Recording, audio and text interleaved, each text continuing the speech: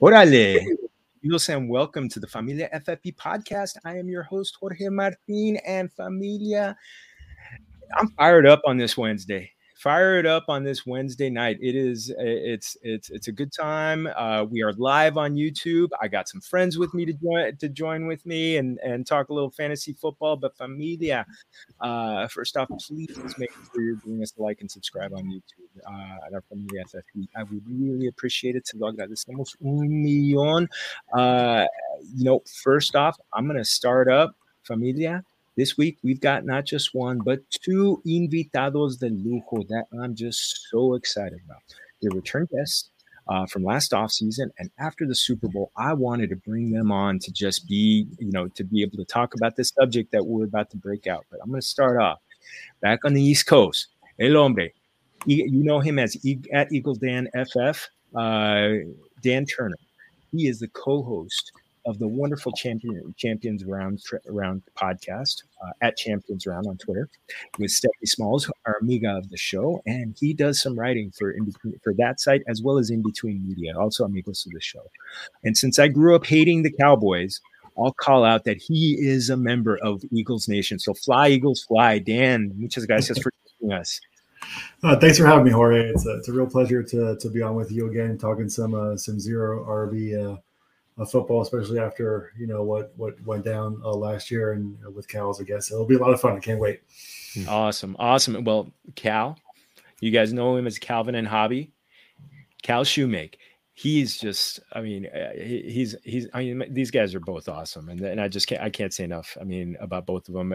Cal's a writer, creates incredible video content for Dynasty League football at DL Football. And he's midstream on a fantastic series called the Dynasty Refinery that's getting a great follow this offseason. He's getting some big, heavy hitters, bigger than me. So, and speaking of hitters, he and I are both pretty pissed off in Major League Baseball that it's on a pause. So, Cal, let's get a little ticked off. We could be a little ticked off a second. We'll raise a cold one or something to baseball, lighting a veladora. So, please get baseball back. We need something to distract us until except for the combine and the NFL draft. But mis amigos, welcome to the Familia FFP podcast. As we'd say in Spanish, bienvenidos, porque están en su casa. You are in your home.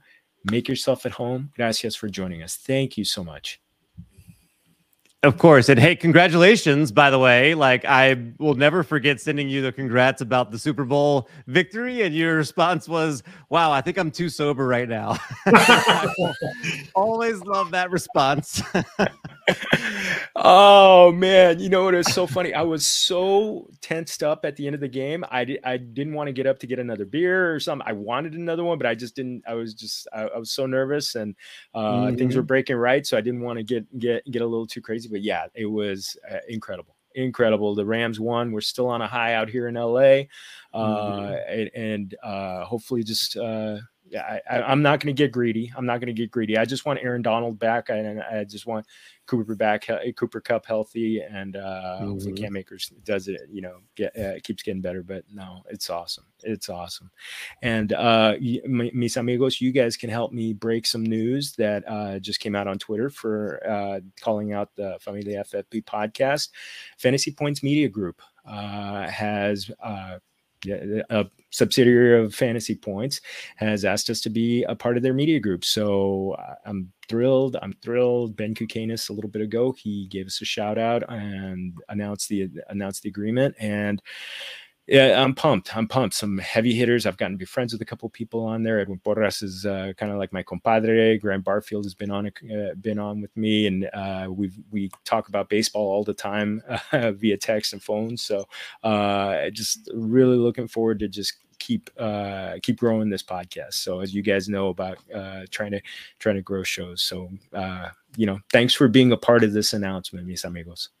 The Fantasy Points Media team got better today, and I love to see it. And congrats on that news. But yeah, I think they're getting a great person and great fantasy analyst. And seriously, congratulations on the news for you. And then I think it's great for them too. So that's awesome. Absolutely. You know what Cal said. Actually, Steph and I were talking about, because we're talking about me coming on the show. I mean, like, Jorge, you're probably the nicest guy on Facebook there. Like no one can say anything bad. Like you're always like, you're having so much fun with podcasts. You're always like trying to help out. Like no one deserves it more than you do. It's fantastic that they picked you up. Like they got so much better. Like you guys deserve it.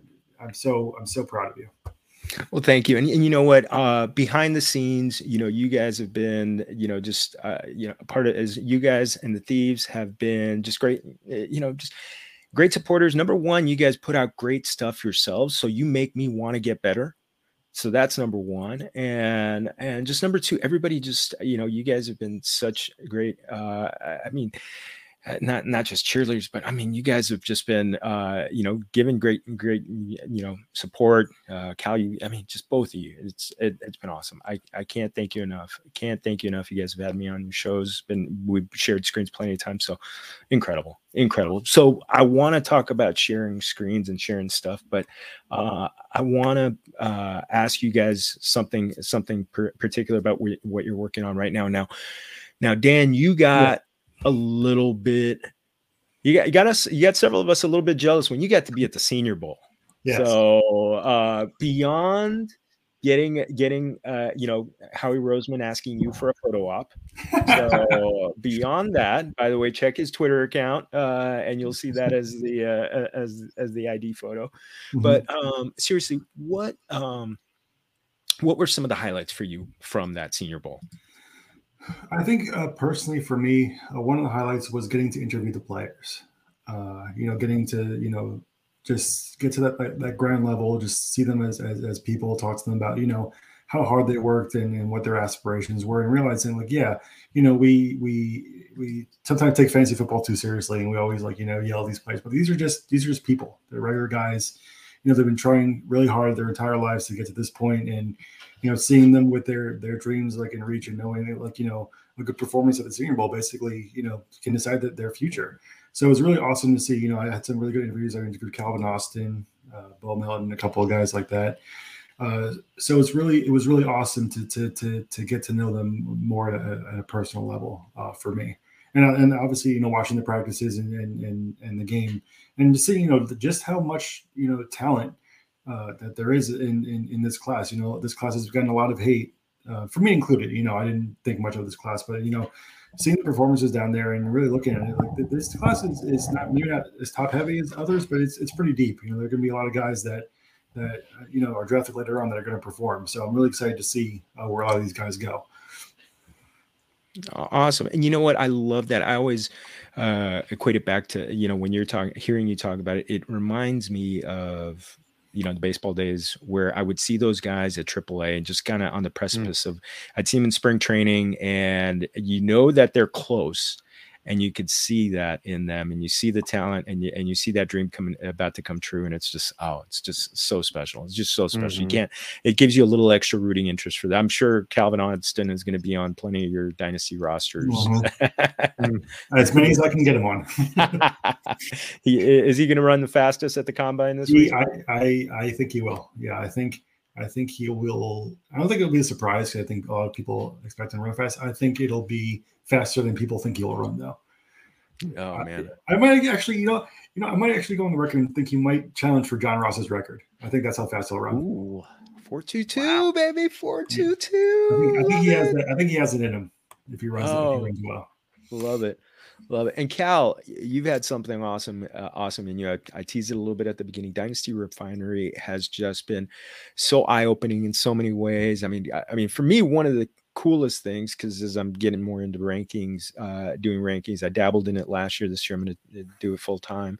But you know, when Heath Cummings mentioned that Dynasty as well as redraft rankings, I mean, it was just kind of like moment. What's been your highlights of that great one? By the way, follow it at DL Football on YouTube. Yeah. So I'm so glad. Thank you for the kind words. I appreciate that. The feedback has been really good. I sort of played with this concept of how I was going to try to pull information out, because I wanted to do something that I thought was interesting. I wanted it to be different enough that, you know, like, you know, it was something that I wanted to, you know, I guess kind of invest in, and think that, especially for new players, or like you said, like everything ranging from new players, but all the way to, you're trying to put together projections and rankings. And I want to bring in just like some people with some very specific skills of what I perceive them as being very, very good at, and ways that I've learned from them. And I wanted to have them on and interview them. And it's gone really well. And the one with Heath Cummings was so much fun. I've done a few shows with him before, but on this one, just deep diving in on the projections. And there were some aha moments for me too. Like, I think that's what's so cool. I interviewed Adam Harstead, who's just brilliant. And that's another one, like, it's just so cool to go check out, because he makes you think. If nothing else, you're going to think. And, I was brought up with the saying, you can give a man a fish and feed him for a day, or you can teach a man to fish and feed him for the rest of his life. And I think that is the goal, is to teach people how to fish through that series. And it really is. I love that. I love that. And oh my goodness. And Dan, also Champions Round. I mean, you guys just had an episode. I think it was last night, right? You and Steph. Yes. When I got the show. What are some of the, I mean, we could talk about this at the end of the show, but I mean, you want to tease anything for the off season that you're working on? The one last week was awesome. Oh, thank you. 2 weeks ago. When was it I was on? That's what that was last week. Last week it was awesome. I didn't want to say anything because Steph's probably watching, but no, I'm kidding. No, that was a fun show. No, right now we're in the middle of our combine series. We're just going over, every position. Basically, that's going to be debuting probably later in the week. And then really, it's really building out our dynasty portfolio pretty much. Like, it's still a newer company, so we don't have as much as we'd like, but it's really exciting to basically build it from the ground up, and hopefully, we'll be going over free agency. When the draft comes, we'll probably do like a live draft or something like that. But it's really exciting to see the kind of things that we're going to be putting out going forward.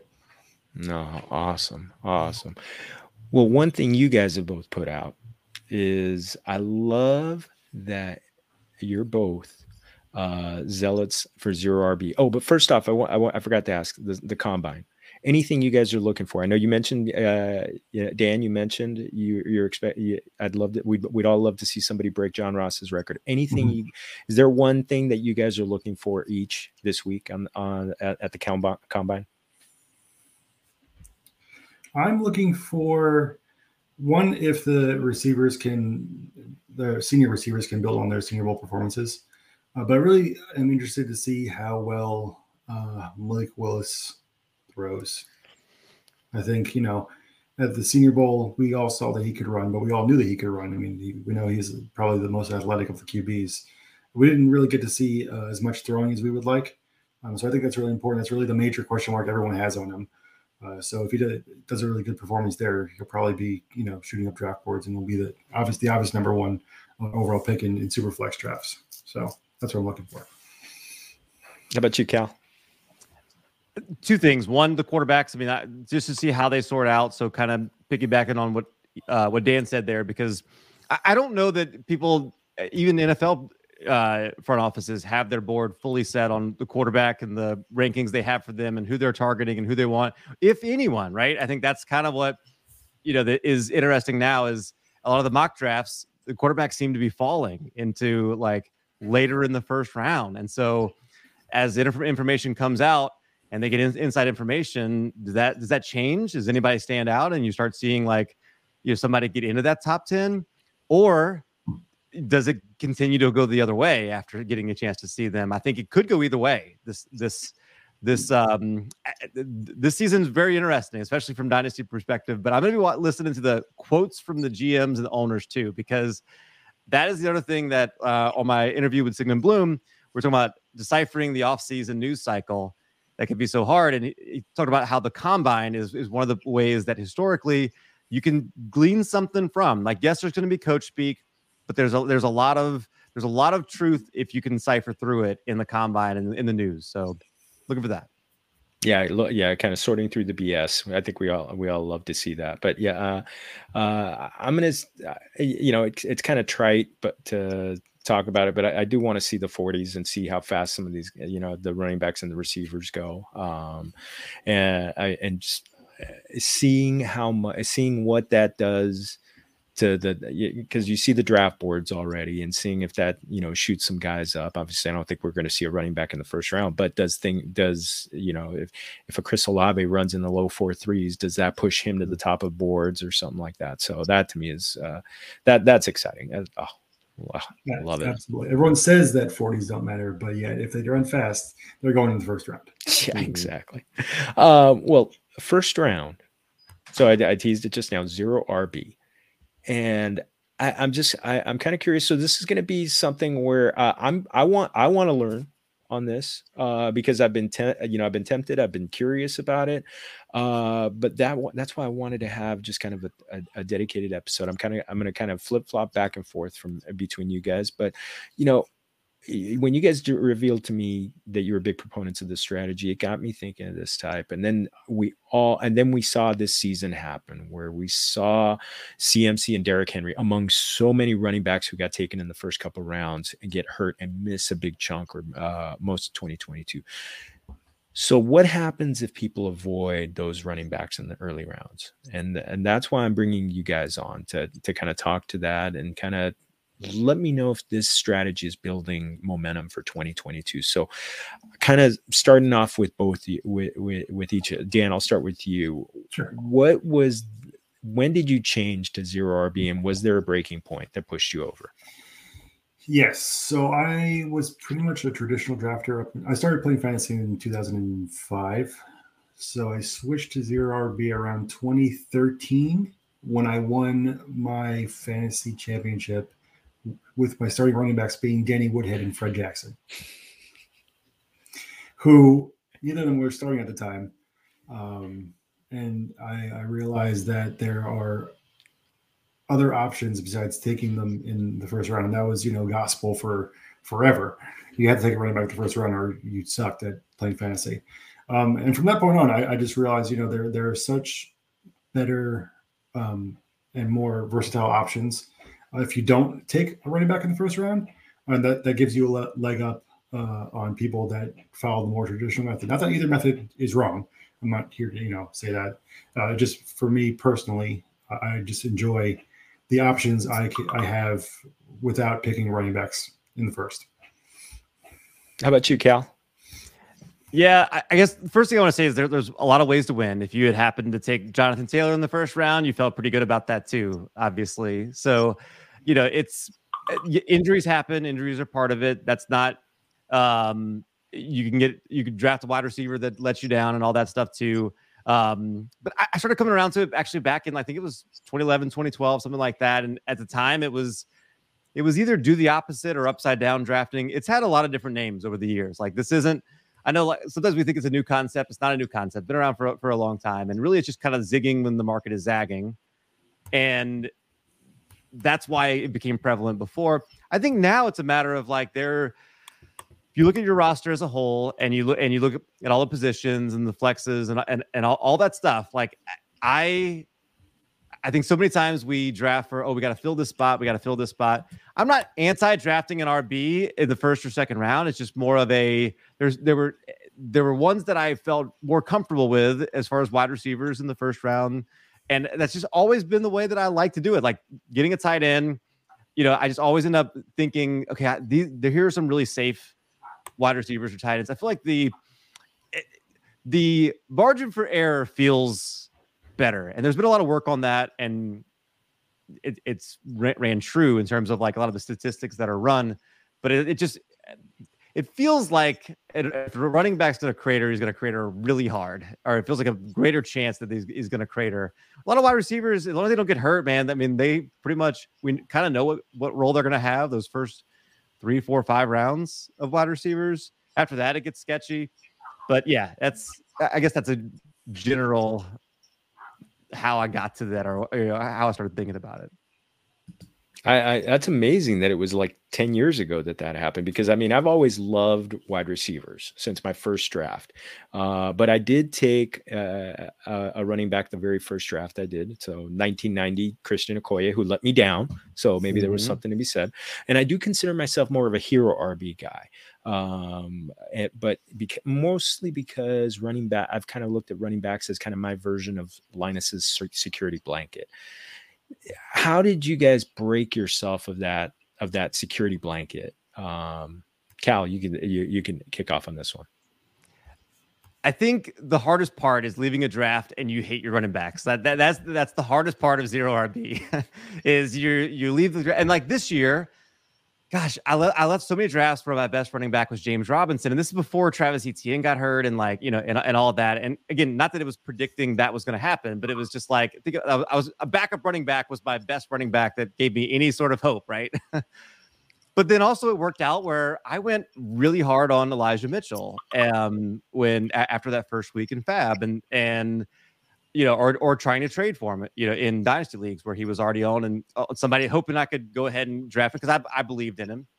And I think that's the thing is like you're just sort of narrowing if you leave the draft with 3 really good wide receivers, a tight end, and a quarterback that you really believe in, you're really leaving yourself where, okay, all I have to think about is filling this running back spot.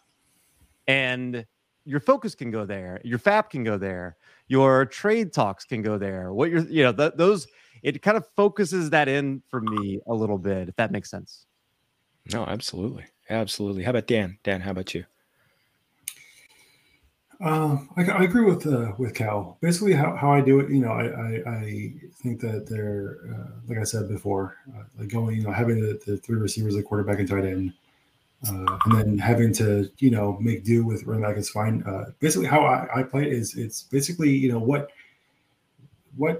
slot gets me the most points. Pretty much like it's a point total thing. So if I get 3 elite receivers and they all score anywhere between 17 and 25 points every single week, then that's something I don't have to worry about. Like Hal said, like we know which receivers are going to be the number 1 guys on their team. We know their roles. We know who the target hogs are and everything. And then, once we get to the later rounds, I just got to find those running backs that'll get me, 10 points. It doesn't matter how they do it. If they can get me 10 points and the rest of the team, does what I drafted them to do and crushes it, then I'll be fine. So that's pretty much how I look at it, honestly. Okay. Love it. So I wanted to, this is what has me considering this is the injury attrition factor that happens at the running back position. Because last year, only 7 of the top 24 running backs in PPR played all 17 games. And only 1 that played 16 missed week 18. That was Joe Mixon. But of the top 24 receivers, only 2, Chris Godwin and T. Higgins, played less than 16 games. So is the health factor a primary reason to go to zero RB? And could there be other reasons beyond that? I'll start with Dan. Dan. Yeah. Okay. I personally don't like using the injury thing as an excuse because injury can happen to anybody in the NFL. I do think that there is more injury attrition to running backs. I think once you have a running back that gets injured, rarely do they come back and remain that way, especially, for someone like Christian McCaffrey, who's basically been the entire Carolina Panthers offense for a number of years. The body can only take so many, carries and catches and stuff like that.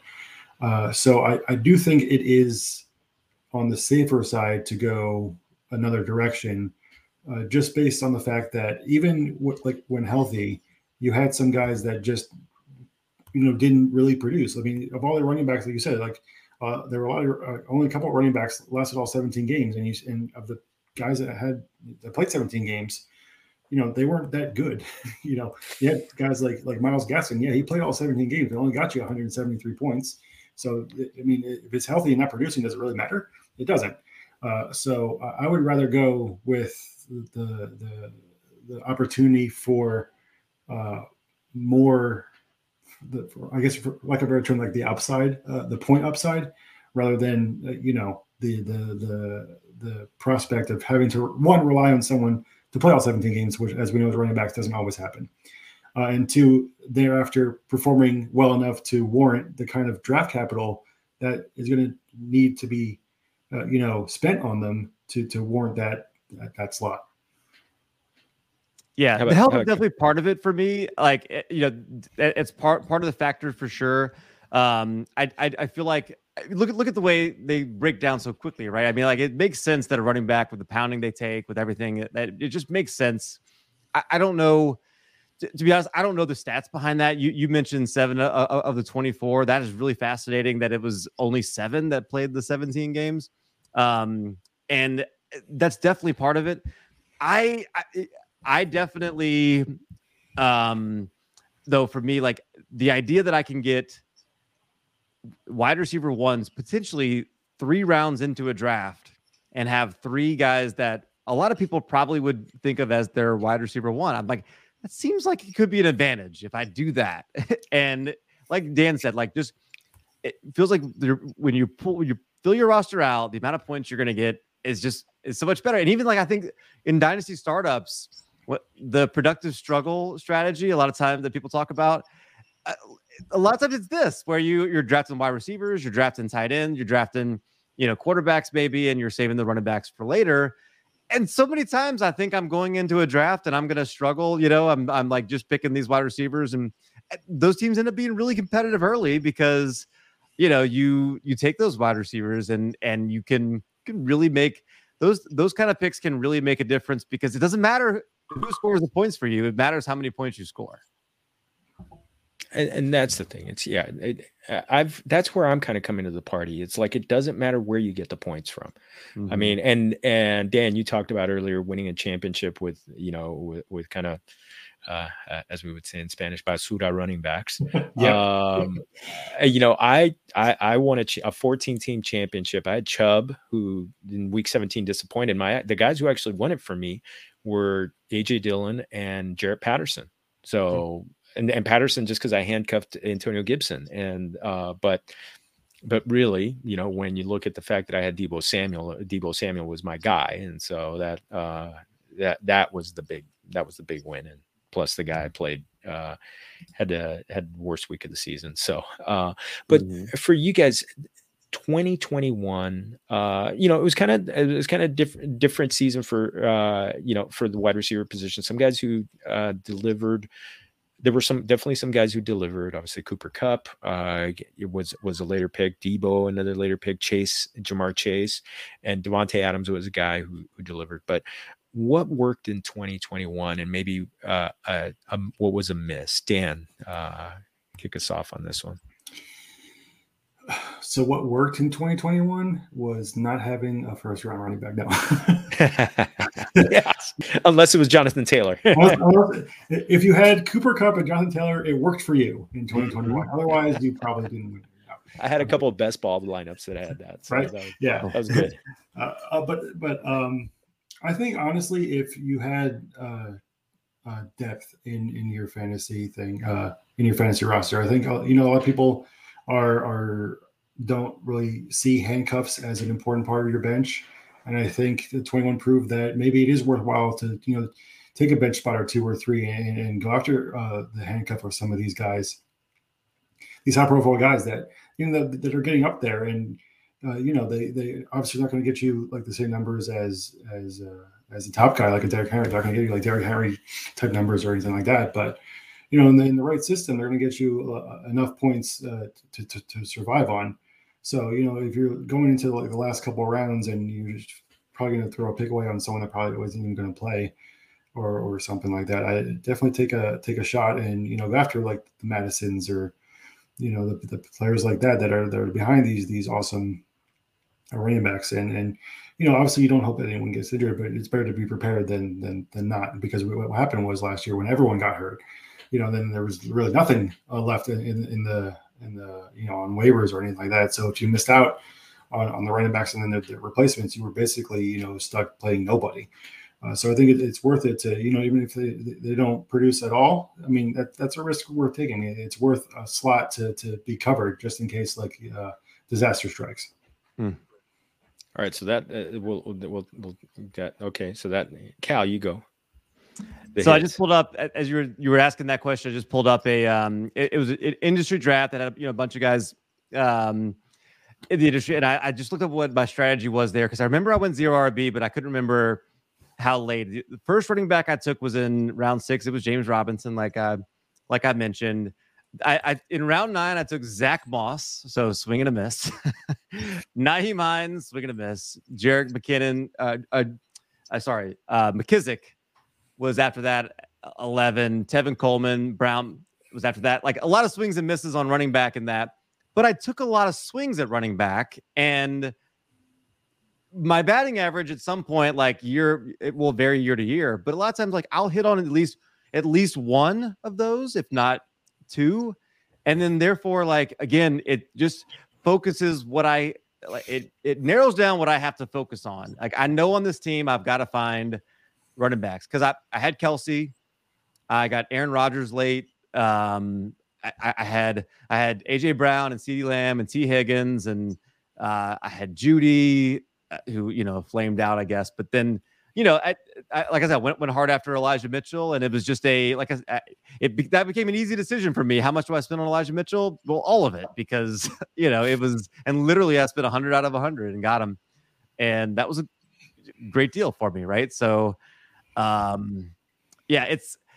Not every one of those wide receivers are a hit. Not everyone, you know, but I just think, again, the batting average at the top on wide receivers, I felt good about that. And then, you know, I'll take some swings late. And I think the hard part is like just trying it. And when you try it and you look at your team and you're like, oh crap, I don't like my running backs, but then just let it play out. You're going to find running backs you like. You're going to, I promise. Yeah. Oh, we're going to get into that. Go ahead, Dan. Just to follow up on Cal's point, I know we're going to get into it later, but this is an example I really want to show now. So Rashard Penny was the 42nd in total points for PPR last year, right? He had 12.2 points per game. He only played 10 games. He was 42, right? So he wasn't drafted. No one drafted him, let's be honest. Like he was either like a last round, like, you know, pickup, or he went undrafted, whatever. So Ezekiel Elliott, obvious first round pick, right? You couldn't get him if you didn't pick him in the first round. Right, he only scored 2 more points per game than Rashad Penny. Think about that. Oh wow! You have draft capital for both, and you're missing out on in a season on average 34 points. You know, 2 point per game. You know, sample. So I mean, you like stuff like that. Obviously, like Cal said, you have to take a lot of swings, and there's gonna be some misses. There's gonna be, you know, running backs that don't pan out in this, and you know, going into that, you understand that though, like the risk is built in with this the zero running back theme. Mm-hmm. So you know that just something that illustrates, you know, the kind of value you can get, you know, if you take those swings. They're not all going to be hits, but when you do hit, you know, that's the kind of thing that helps you win. Plus, you mentioned, you know, mentioning Penny. I think he won a lot of people leagues though with his fantasy, with the way he did in the fantasy playoffs. So, no, that's pretty incredible. So, when it comes to the strategy, I mean, you obviously got to hit on your first round pick. So when I looked at ADP from 2021, there were two receivers who were first round picks: Davante Adams, Tyreek Hill. Davante Adams performed, especially in the second half of the season and during the fantasy playoffs. Tyreek Hill had his usual boom games here and there, but he, you know, put up some clunkers during the fantasy playoffs. What was this? Were most teams just kind of that zero running back teams that won this year? Were they kind of focused on getting Adams in early, maybe Justin Jefferson, and then kind of, you know, sprinkling in a Cooper Kupp and Debo later? I mean, what was the winning formula? Dan, start us off. Yeah, I believe it was something like that. Obviously, you know, for any time, you know, in order to win, it really helps if the first pick you make, you know, does well. I mean, that's not saying really, that's not like breaking news or anything, but it's definitely, you know, going earlier and often at those receivers. So if you end up with an Adams and maybe someone like a Tyreek Hill that maybe didn't perform as well as we thought, or even like a Terry McLaurin who who definitely didn't perform up to expectations, but was okay. And then in the third, fourth round, you end up with like Cooper Kupp and T Higgins, for example. You're still gonna, you know, obviously, like it's really just about, you know, taking those swings and making sure that you get like those top guys from, you know, with the data available and making those good selections. So it really is just doing your homework on it and just taking those guys that you expect to perform well in the first couple of rounds. How about you, Cal? Yeah, so my strategy was was basically Travis Kelce or bust in the first round. That was always my go-to, because I was most confident that he would be a difference maker at tight end. And I thought, you know, and he was. I mean, he finished second. He wasn't as good as Mark Andrews. That was obviously the big prize in as far as tight ends in the draft by ADP. But I was most confident that that's a guy that I'm going to be able to put in my lineup. And every week, just about, I'm going to be confident that position I'm going to get more points than you. And that's really the only pick that I think in the first round that I felt you could pretty confidently say that about. And then it was filling in those wide receivers from there, from the second round on. And AJ, unfortunately, Calvin Ridley was what I loved, and that one didn't work out quite as well in that second round. But you know, AJ Brown was one that I ended up with a good bid, and you know, obviously he had some injuries and things like that, but that was a guy that had plenty of weeks that also really helped you too. And Stephon Diggs was one. I mean, he was up and down, but he was fairly consistent. You know, had some good games. So yeah, that second round was kind of where I was trying to get that upside, consistent wide receiver. And then yeah, that's the Justin Jeffersons and Chases and things like that. After that were some of the bigger hits for me, I guess you'd say. Oh, those are huge, and I put together kind of a chart on our show doc there, talking about, like, you know, showing some of the guys who were hits. You know, Devontae I mentioned that he was a hit and he performed during the fantasy playoffs. DK Metcalf only performed in week 17 where he blew up. I think he was the wide receiver 2 behind Jamar Chase. Jefferson was fantastic all season in round 3. Round 4 was kind of tough. You know, a lot of injury, a lot of underperformance, guys who were just out. But you know, round 5, you had Cooper Kupp. You had, you know, I came this close. The team that I won with, I came this close to having one pick away from having Debo and Cooper Kupp. So it wouldn't have mattered. It wouldn't have mattered who my running backs were if I got those guys. But you had Cooper Kupp and Deontay, and then in round 6 you had Jamar Chase. So I mean, does this strategy just personify the fact that you're going to get value? You can get value throughout the first 10 rounds of picks. Because I mean, what Debo was at ADP, he was round 8. So how much is that playing into it, that you're looking at the value that's really out there throughout the draft? Dan, start.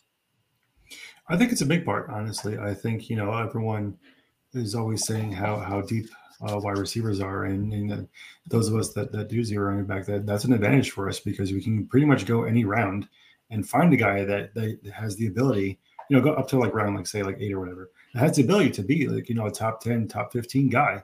And if you are able to, and obviously there's inherent risk, you know, you don't know. No one predicted Calvin Ridley was going to step away from football, or anyone's going to get hurt. That's for any player in fantasy. But you know, you do, like I said, you do the homework, and you hit those guys, and then you're set. You know, if you have the ability to get that cup and then go get Debo 4 rounds later. And so it's something that you can't do with a running back. If you want like a running back that you want, you're going to have to take him in the first round or 2. And meanwhile, you got these guys, and no one thought that Cooper Kupp was going to have the year that he had, but just the opportunity for him to be there at that spot, you know, was something that works to our advantage. So first, shout out to our amigo of the show, Rado Heat Craig. ¿Cómo estamos? Hello. Salud, brother. Cal, how about you? So I guess I just thought of this analogy. I've never thought of this before. I'm gonna say it. If it doesn't make any sense, Dan, you just tell me if it doesn't make sense, okay? Or Jorge, you just tell me. But like, you know, every now and then you'll have the debate about like, should I look at bye weeks or should I not look at bye weeks on my team? It's like, I'd rather have all my bye weeks in one and just take the loss from there, right? So yeah, I think that's kind of in essence the theory. It's like, okay, I'm gonna be really solid in all these areas, and I'm just going to have running backs where I'm just going to take the L's there. I'm going to try and get a positional advantage over you at quarterback, wide receiver, tight end, and even at flex. That's the part people forget, is that you also can fill a wide receiver there in your flex position that can be significantly better than somebody's, you know, if they're waiting till the 9th round to take their flex because they're trying to fill it out in order or something and for their team, you got an advantage there too. It's just, I'm going to have a disadvantage at first at running back, and I know I'm going to have that, and I'm going to have some misses. So I'm going to, among the wide receivers and maybe the tight end, whatever it is, have to deal with injuries like anybody else. You get in the season and, but I know I'm going to have a disadvantage at running back. I know that that's where I need to focus, but I'm going to have an advantage, in my opinion, everywhere else. I love that thought process, and that analogy definitely made sense because, that's the thing. Do you want an L because you chose it, or do you want an L because fate, had a guy tear an ACL, pull a hamstring, any of those things, tweak an ankle. So all of those things, I guess it's the whole, taking control of your own destiny as opposed to it's definitely an advantage going into drafts, knowing exactly the plan. A lot of people take drafts as they come, and that's a great strategy. But knowing, okay, here's what I need. We're going to need the wide receivers here, here, and here, and we're going to forget running backs until this point, and then we'll see what's left, and then take those 3, 4, whatever running backs, and then go from there. So I think going in with a set idea of what you're doing is really helpful. So Cal, you touched on something with Kelce or bust on this one, and this is a question that I had a little bit later, but I'm going to kind of mix it in with the next one. Considering the fact that there were there were a fair number of wide receiver misses in rounds 2 to 4, as we talked about, for a variety of reasons. Some just underperformed, maybe they were overdrafted. Is a part of this to grab that early tight end in that range in rounds 1 to 4 to get to really try and solidify that positional advantage. Is that a great recommendation? For me, absolutely. And I think last year I was really confident that there were going to be 3 difference makers, and one of them wasn't. Darren Waller was not the difference maker, obviously, that we want him to be. He was the one that I think maybe I had the most questions about going into the season. And then Kittle, there's injury history there. And so that's why for me, I narrowed it down to okay, I really want to end up with Travis Kelce because he's got Pat Mahomes throwing to him. He's been a beast. He's been a stud. Anything can happen to anybody. But I'm he's going to be among the target leaders in the NFL, and he's a tight end. So I'm really confident in that. Next year is going to be really interesting to see because, Kyle Pitts enters the chat there, in a much bigger way. People are talking about the demise of Kelce. I don't think they're quite ready for that yet. I understand moving him in Dynasty, but yeah, that. So the wide receivers in that round 2 to 4, that's really what I was trying to hit. And I actually got to where Deontay Johnson was my 4th round pick. I was willing to take him ahead of ADP because I thought he was a guy that I knew he's going to get peppered with targets.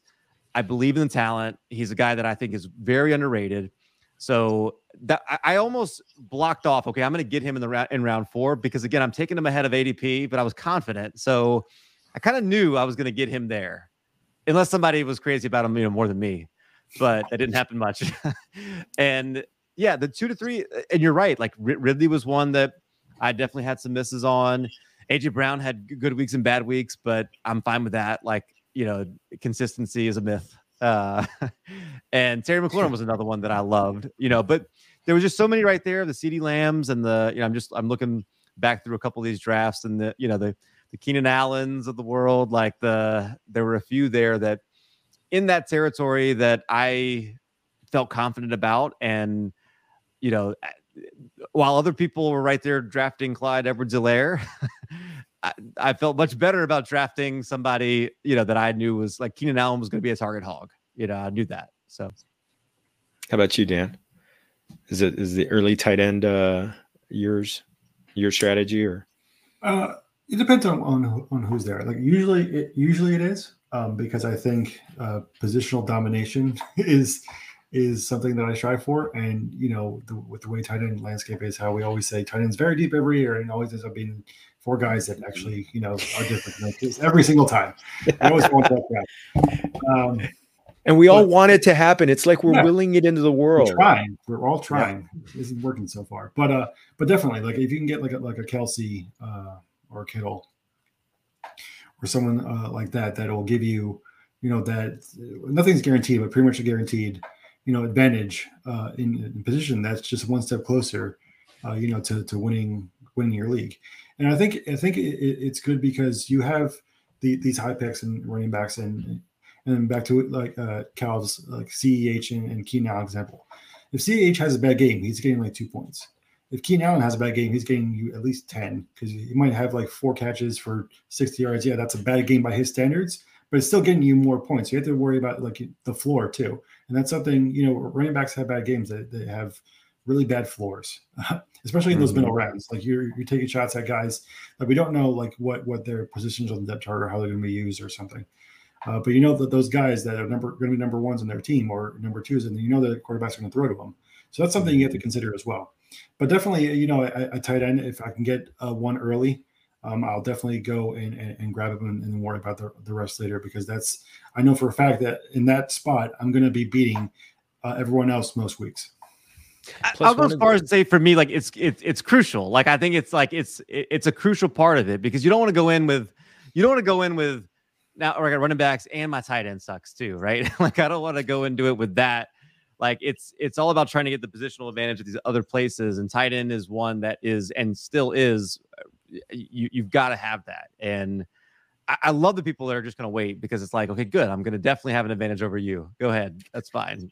Let the tight ends fall, and then let them get CEH and be disappointed. So that one was a big miss for me. So he's part of the reason why I'm letting you guys talk me into it.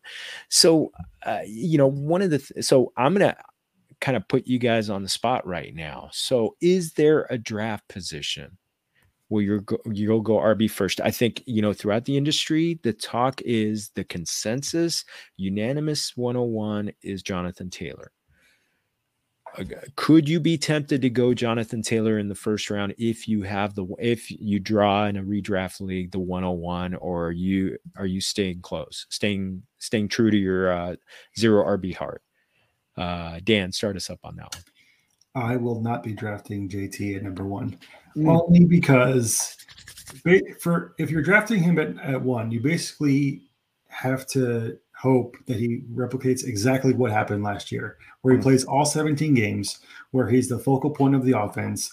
And Indy's facing a lot of quarterback questions right now. Carson Wentz probably isn't going to be back. Who's going to play quarterback for them next year?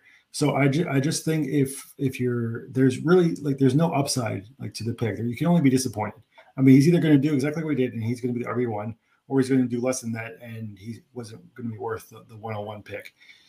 So I just don't think that in with how many options are available, that I would lean towards taking JT at 1. Like I get why you would, because he was the best running back last year. I just don't see him. It's going to be hard for him to repeat. And not to say he can't. And the same thing with Cooper Kupp. It doesn't have to just be running backs. Cooper Kupp probably isn't going to be the Triple Crown winner next year either.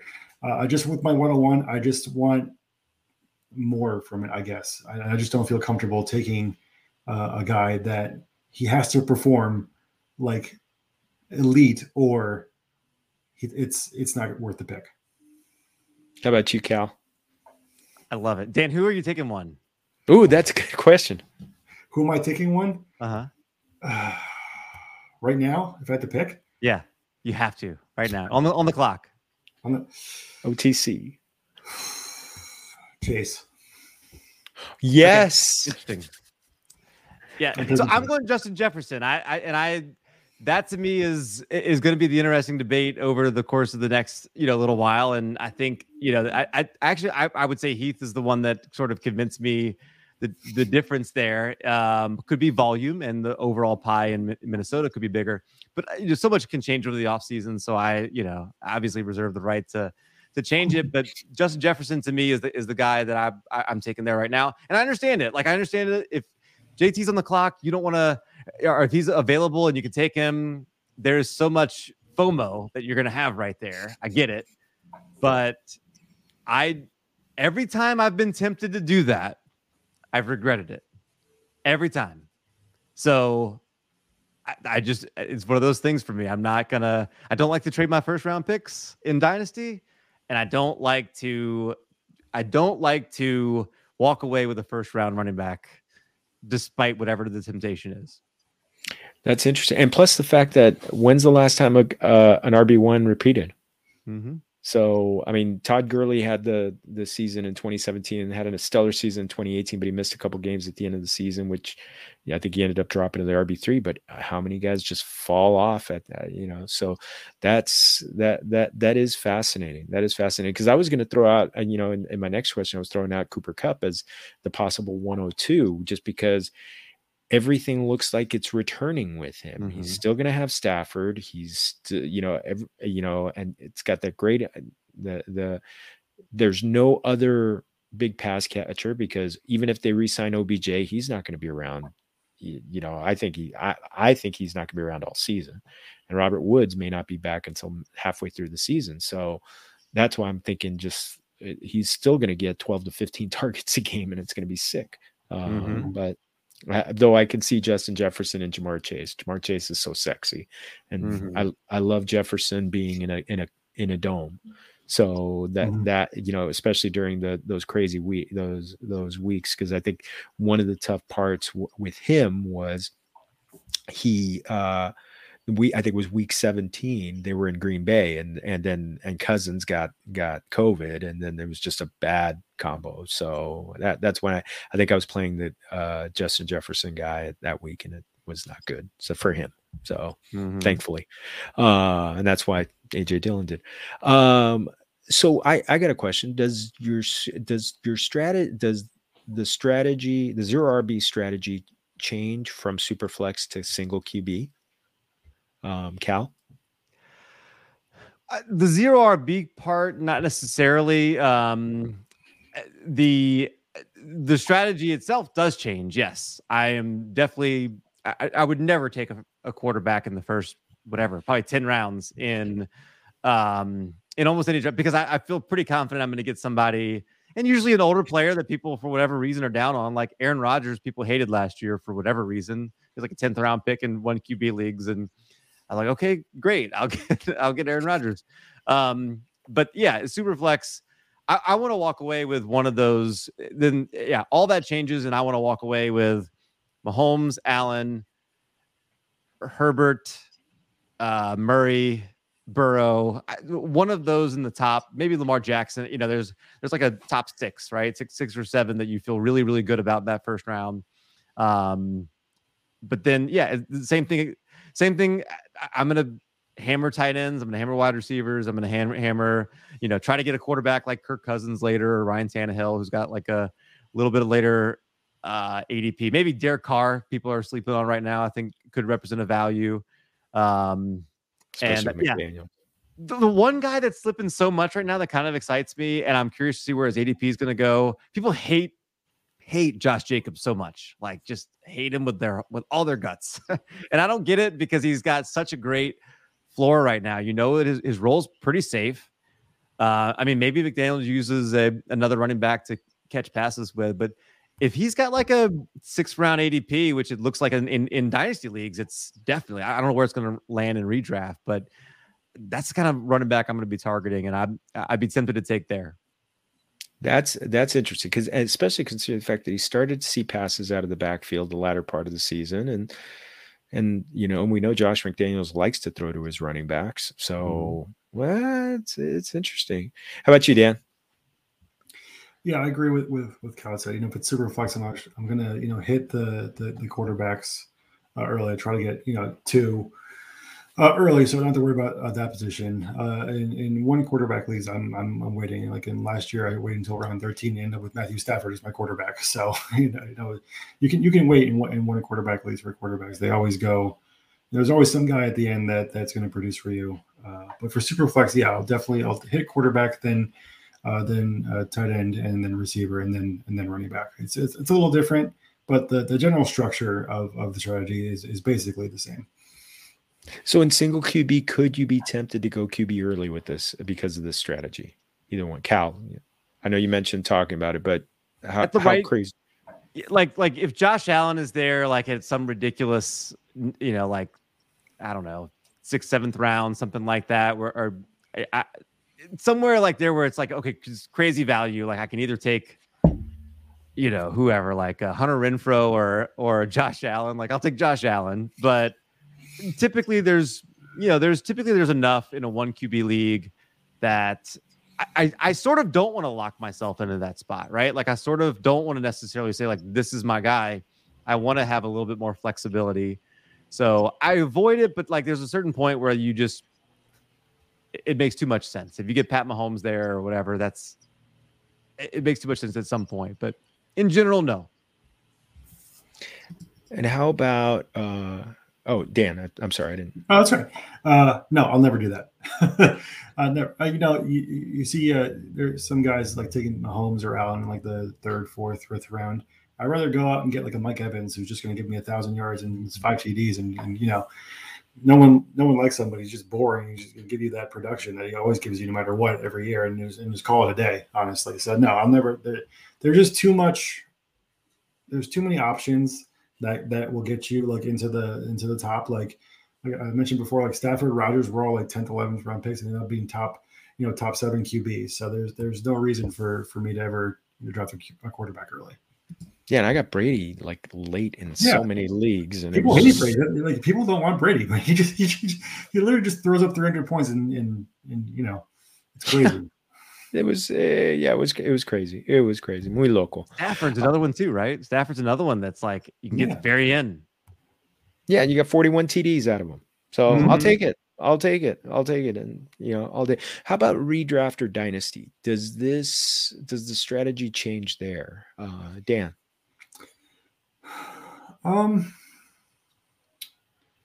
No, it doesn't. I think actually, if anything, dynasty I lean more towards zeroing back. And that's just because of the lifespan of the players. Running back, you're probably going to get maybe 3, 4, 5 elite years out of them. If you get a good receiver, they're going to go 7 to 10 years. Giving you that wide receiver one production, like Devonta Adams, he's been wide receiver one for basically our entire lives.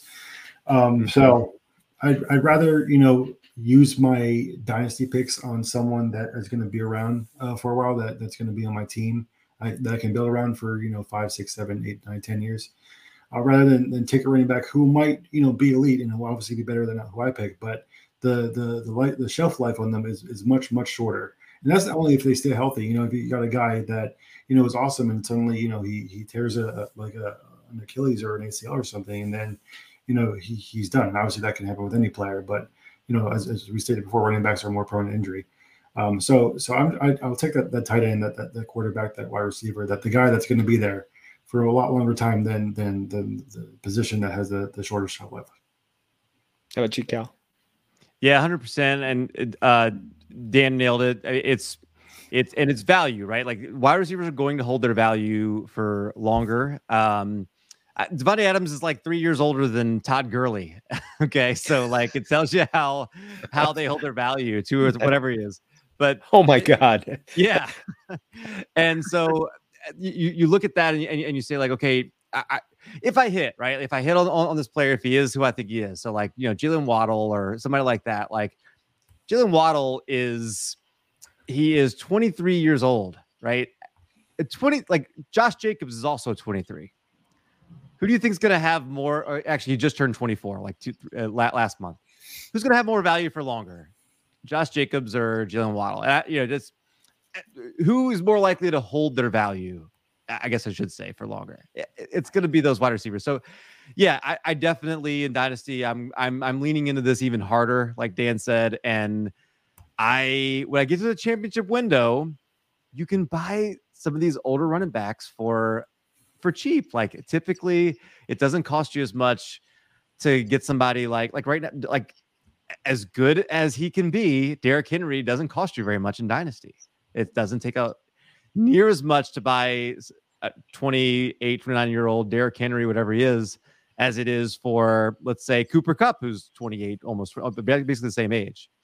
The price is very different because people know that any minute Derrick Henry is done. Like he falls off the map, and that's not going to happen with Cooper Kupp.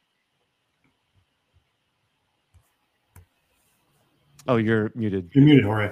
Oops. I don't know what happened there. I do that all the time.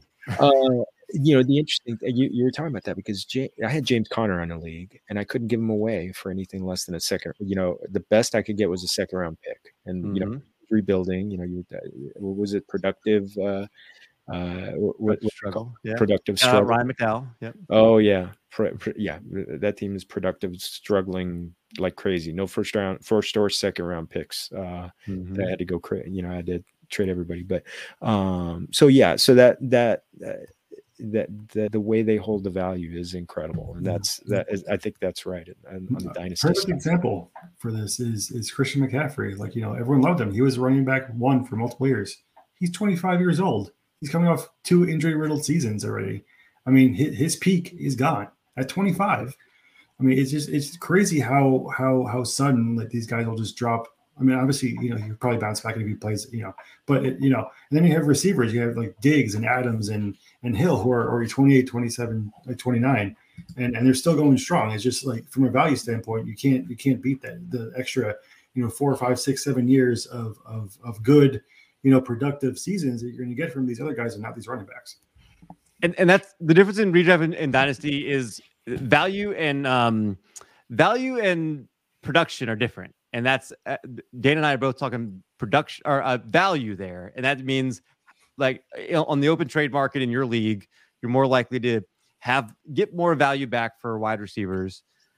It's case by case, and every league has a different economy, but it's not production. Like I have no doubt that Derrick Henry is going to have great production, but you are not going to get that value. And that's the balance in dynasty, is trying to keep that value and score the points. And that's the balance that you have to be constantly. Am I competing? Am I rebuilding? To me, that's the strategy that makes it fun.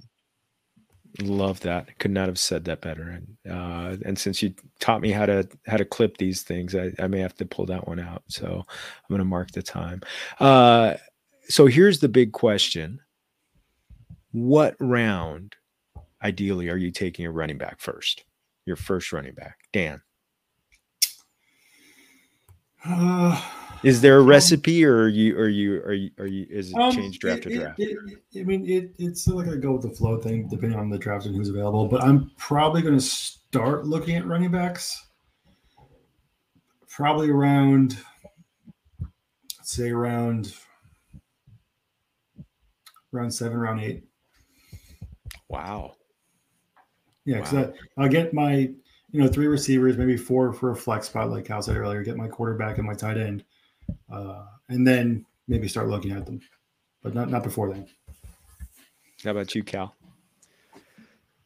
It's usually right after whatever the perceived drop off is, where everybody shifts focus all of a sudden, and now they're hitting wide receivers more, and they're hitting these other positions, and everybody starts ignoring those running backs. And it's usually like sometime like within the next couple of rounds from that. So like last year, it was somewhere around maybe Miles Sanders was in that, like that was 4th round. He was going, Josh Jacobs is there too. So somewhere in that area. Cause after that was like Chase Edmonds and Myles Gaskin and ETN and Trey Sermon and Javonte Williams. And there's some Ronald Jones and that's everybody wanted somebody before that, right? They wanted to have their 2 running backs before you got to that spot. And then they shift. And that was about the point where it's like, okay, I can kind of pick my guys here from that point forward and try to target them. So I don't have it around 6, 7, 8. It just kind of depends on how that value falls in that draft. And if I'm in a draft with Dan, my goal is always to draft one after he does. So every time. So it's a game of chicken. It is. Yeah. Every league we're in, it's always been a game of chicken. Oh, I love it. I love it.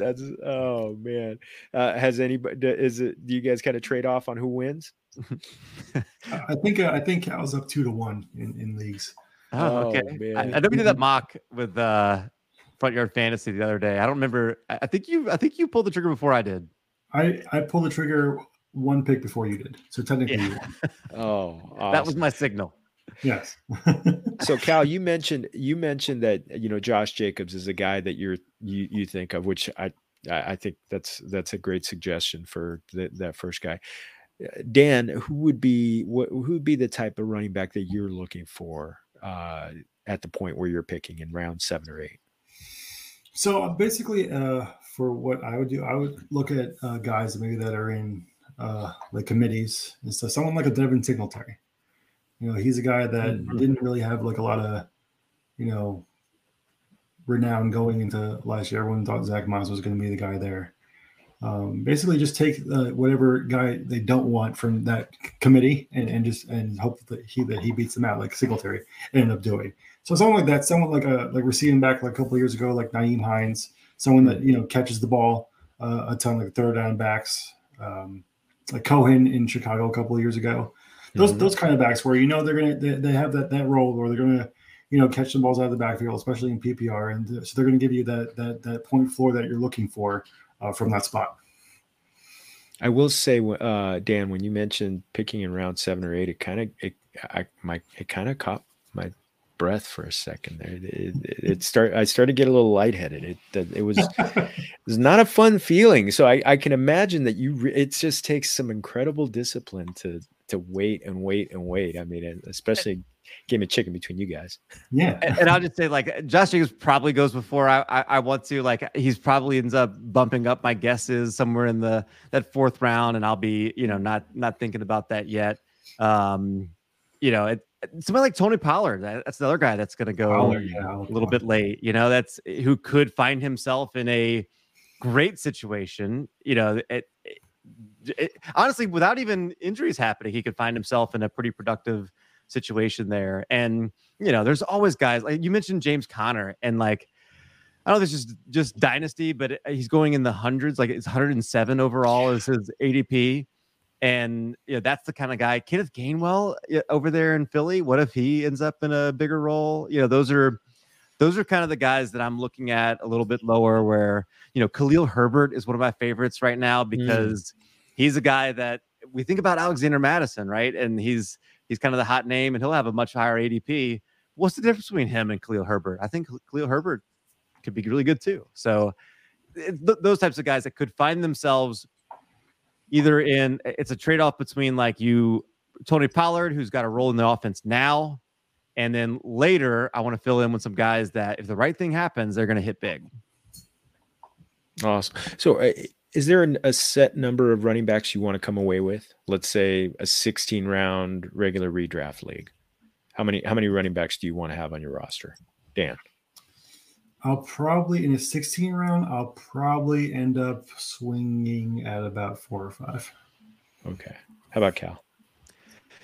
It'll probably be the position that I have the most of by the end of the draft, because that's the other thing is I'm going to probably feel really good about 5 wide receivers at one tight end, 1 quarterback, assuming it's a 1 QB league, and then the rest I want to swing for running backs. I mean, sometimes I'll fall in love with somebody who's going late and want to make sure I get certain wide receiver, but other than that, I want as many. Again, it's that focus thing, right? Like I got these positions, and it's not that like I can feel confident there, right? Like I feel like, why do I need to waste spots on my bench for players I can't play anyway?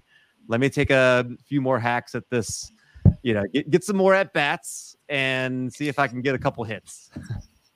Love it. Now, Cal, you mentioned really going crazy on running backs in the waiver wire. Is that aggressive mentality? Is that how to attack it? Do you feel like you attack that position even more because of the zero RB approach? Right, because my attention is focused on I know I've got this hole, so I'm not even approaching the waiver as like, here are all these players that are good. Like if a wide receiver pops and it's just great value, fine. But I know I've got that $100 fab budget, and I'm dedicating it to running backs because that's the hole that I've got on my roster. Outside of, if I get an injury, something like that, somebody I draft tears their ACL the next day or something, and I got to fill a wide receiver, like, okay, now I got to think about that a little bit more now too, probably. But most is going to be focused on that running back spot. How about you, Dan? Yeah, absolutely agree. Basically, it's just taking more at bats. Honestly, is what you're doing. You're focusing, taking that focus from the draft and just basically putting out the waiver wire. I mean, you're not going to be draft or spending any money on receivers if we're taking all our top picks are going to be receivers or tight ends or something. If you draft Kelce, you're not going to be worried about, waiver tight ends. So you're just giving yourself more opportunities to get hits on those players that you need to get that running back floor in order to get the points you need to win. So it's basically just taking everything we've been saying and just applying it to the waiver wire instead of the draft. No, it's awesome. And that's the thing. It's like, yeah, would you rather be spending money, taking your, spending big money on maybe a running back who's like a Khalil Herbert, who may be on the waiver wire, and David Montgomery just got hurt? Would you rather be doing that or taking your swing at the Cole Kmet for, to try and fill your tight end spot? And, I know the dynasty community expects him to take a step forward, but last year he was just a guy for the most part. So I can see that. You don't, last year he felt like just a guy. Right. Oh, you don't think he's going to? No, I don't. Like I said, I think it happened, but no, it's not we overrate snap percentage sometimes on these guys, and I want to see targets. I like, if you're on the field and you're just running routes, you're just doing cardio. I don't want guys doing cardio. I don't get points for calories burned while they're running routes. I want guys doing targets. To me, that's the thing. I was really focusing last season early on percent, target percentage. And it's like, the guy's 33% target percentage, but he's only getting 8 targets. And this other guy's getting 25% target percentage, but he's getting 12 targets because his team's throwing the ball. I'll take the 12 targets, please. Yeah. All day long, especially with Cooper Kupp. I have to like make that calorie line into like a banner and just like hang it. You don't get points for burning calories. right up here somewhere, and that's gonna be the motto for this year. I got it now. I'm locking that in. So the last one, is there any tweak that you guys talked a little bit about hits and misses earlier? Is there any tweak to the strategy that you're kind of excited to apply in 2022, other than trying to, win the game of chicken with each other when you're in a draft? I think that I'll be looking more towards rookies, especially at running back. I think that people there have to be like a certain set of conditions for rookie running backs to succeed, but in general they're usually lower than the name guys. And if they get into a situation like Cal said, where a guy gets injured or something, or they can call out a role even without anyone getting injured, then that's someone that I would like to take. How about you, Cal? The biggest thing I got to figure out, I think, right now is where I'm comfortable with tight ends, because that, again, is another big part of the strategy for me. So, I love Mark Andrews and what he did this year. But what does the passing game do in Baltimore? Do they come back to – it was absurd, the leap that they had. Did they come more back to the middle like where they were? I don't necessarily expect that, but – I love Mark Andrews. Kyle Pitts, is he going to score 1 touchdown a year for the rest of his life? I hope not. Oh, please no. And so Kelce may still end up being a pretty viable, guy that I like at ADP, because I might even get him. Maybe I don't even have to spend a first round pick on him this year. So that's the biggest one that I kind of have to figure out, and then it's honing in on like that ADP and where. Having that plan going in, and the only thing I want to hold, I guess, is maybe trying to figure out that strategy sooner, so that my early drafts look a lot more like my later drafts. Awesome. How about you, Dan?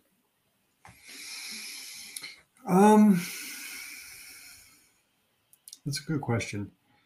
I'm not sure, honestly, to be fair.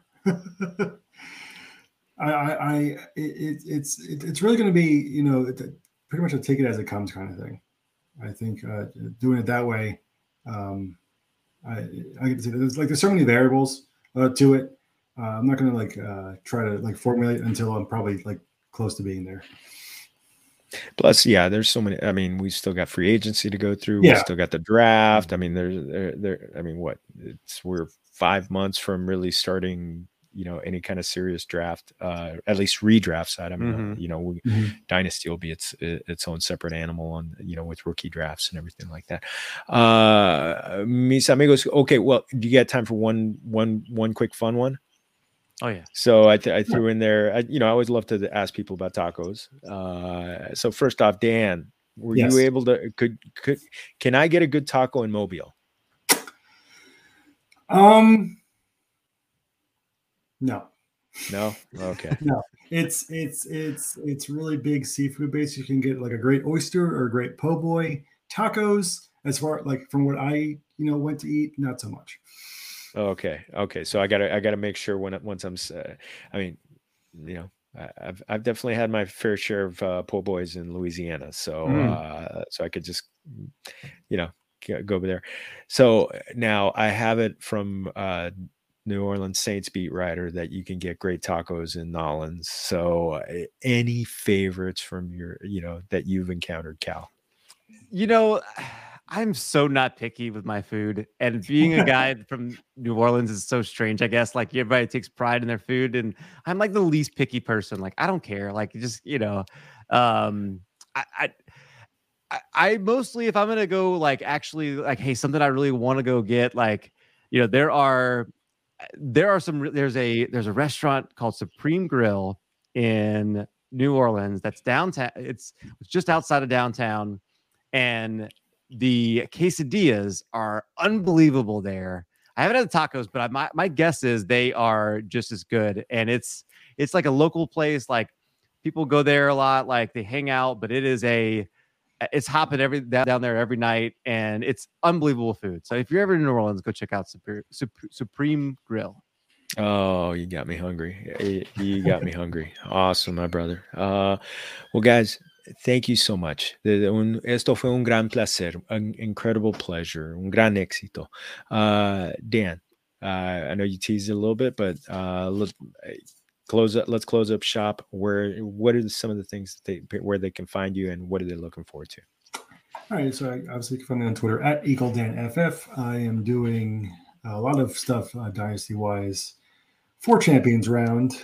Follow them at Champions Round. We're doing right now a combine preview of all the positions. We're going to be doing a ton of that dynasty content and some really exciting stuff coming down the pipeline, as well as doing some social media and a little show over at In Between Media. So there are a bunch of great people over there. I'll be doing debuting a new segment there soon. So I'll be on the lookout for that. And that's what's up with me. Awesome. How about you, Cal? So on Tuesday nights, I do a show with Tyler Karp, Ask DLF, where we just take questions for an hour and a half, 2 hours, something like that. And it's incredible. The chat room is awesome. They ask like a ton of questions, and it really is a place where you can learn a lot about strategy, and just you could ask a bunch of questions there, and that's literally what we're there for. And I have so much fun with that. And then the Dynasty Refinery that you mentioned typically releases on Saturday. There is probably not going to be one this week. Some scheduling issues with trying to get between me and the guests right now, but definitely the week after. I got some really, really cool some cool things that are going to be released. Follow me on Twitter, and I'll have some previews and some announcements there on that. So yeah, familia, please follow them on Twitter. You got them, and you can find me at Jorge Martin 17, because eso es todo for our show. Again, thank you to Fantasy Points for getting us into the media group. Thank you to Anchor for putting our podcast on Apple, Google, Spotify. Also, thank you to YouTube. We're live. We're still live. Please make sure to give us a like and subscribe. Also, you can find original content at familiaffb.com, and Facebook, Twitter, Instagram at Familia FFB. So otra vez to my guests, un millón de gracias, and everybody keep enjoying that combine. Free agency's coming next week. Actually, in 2 weeks. And remember, como siempre, todos somos familia. Salud.